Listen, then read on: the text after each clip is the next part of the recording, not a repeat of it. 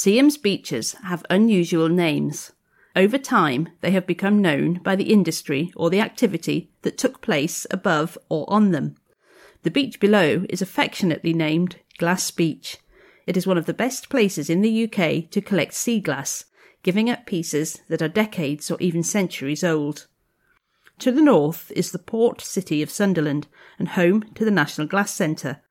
The Venerable Bede, 7th century Sunderland-born monk and scholar, writes in his Historia Abbata Mactoria Beata, a 2-volume history of the abbots of Wearmouth and Jarrow, an account of Benedict Biscop, the founding abbot, who sent messengers to Gaul to fetch glaziers, craftsmen who were at this time unknown in Britain, that they might glaze the windows of his church, choir and refectory. This was done, and they came, and they not only finished the work required, but from this caused the English to know and learn their handicraft. Bede is describing the beginning of stained glass production in Britain. 7th century fragments remain in a window at St Paul's Church, Jarrow, with an inclusion in the project A History of the North East in 100 Objects. By the 17th century, Sunderland and Newcastle dominated glassmaking in England. In 1853, John Candlish established glass bottle works at Seaham, with a distinctive brick tower dominating the skyline. A few decades later, what would become Hartley Wood Glassmakers in Sunderland was established. Seaham glass bottles were a variety of colours and exported worldwide, and Hartley Wood stained glass has been used in buildings such as Durham Cathedral, St Paul's Cathedral, Westminster Abbey and the Houses of Parliament. Neither glass factory exists today, but the industry and its legacy is celebrated at the National Glass Centre. At the end of the day, it was common practice to dispose of broken pieces and waste glass into the sea, hence the phenomenon of sea glass. Poets Phoebe Power and Katrina Porteous spent time in Seaham and the Durham Heritage Coast in 2019 as part of a residency commissioned for Durham Book Festival by New Writing North and the National Trust. A sequence by Phoebe Power, Once More the Sea, reflects conversations she had with local groups and residents.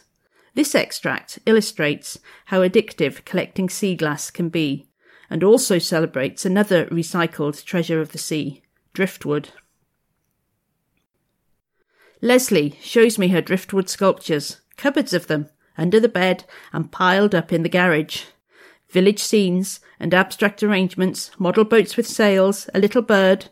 She uses the C-shaped contours as she finds them, emphasised with a rusty lock nailed in, for example, or a stretch of net or wire. On the workbench is a jar of sea glass, like blue opals, ready to fill in skies or windows, dot a creature's eye. "I'm not allowed to collect any more," she says, "not till I've got through this." Heaps of scavenged pieces stowed in sacks, ready to be worked. Haven't got space for it all, but I can't stop. Recycling and repurposing can contribute to reducing carbon emissions. Creating a circular economy for plastic, ensuring it never becomes waste or pollution, is paramount. Wilma Callum is head of oceans for Greenpeace UK. Greenpeace describes itself as a movement of people who are passionate about defending the natural world from destruction. Wilma Callum has written a book called How to Give Up Plastic. In it, he states, "It is not that this material, cheap, flexible, and in many instances life-saving when it comes to medical uses, is inherently bad. Rather, that we have developed a throwaway culture around single use that is not healthy for society or for the oceans. And if the plastic crisis in our seas has any silver lining at all, it may be that it provides the catalyst to snap us out of this destructive pattern." How to Give Up Plastic includes some sobering facts. 90% of seabirds have plastic in their stomach. 80% of the plastic in the ocean originates on land. 1 rubbish truck of plastic enters the ocean every minute. The book was published in 2018, and it's most likely these statistics have worsened since then. The walk turns inland, passing St Mary's Church along Church Lane, arriving at Seaham Hall. Take time to look at the church on your way. It is Anglo-Saxon in origin.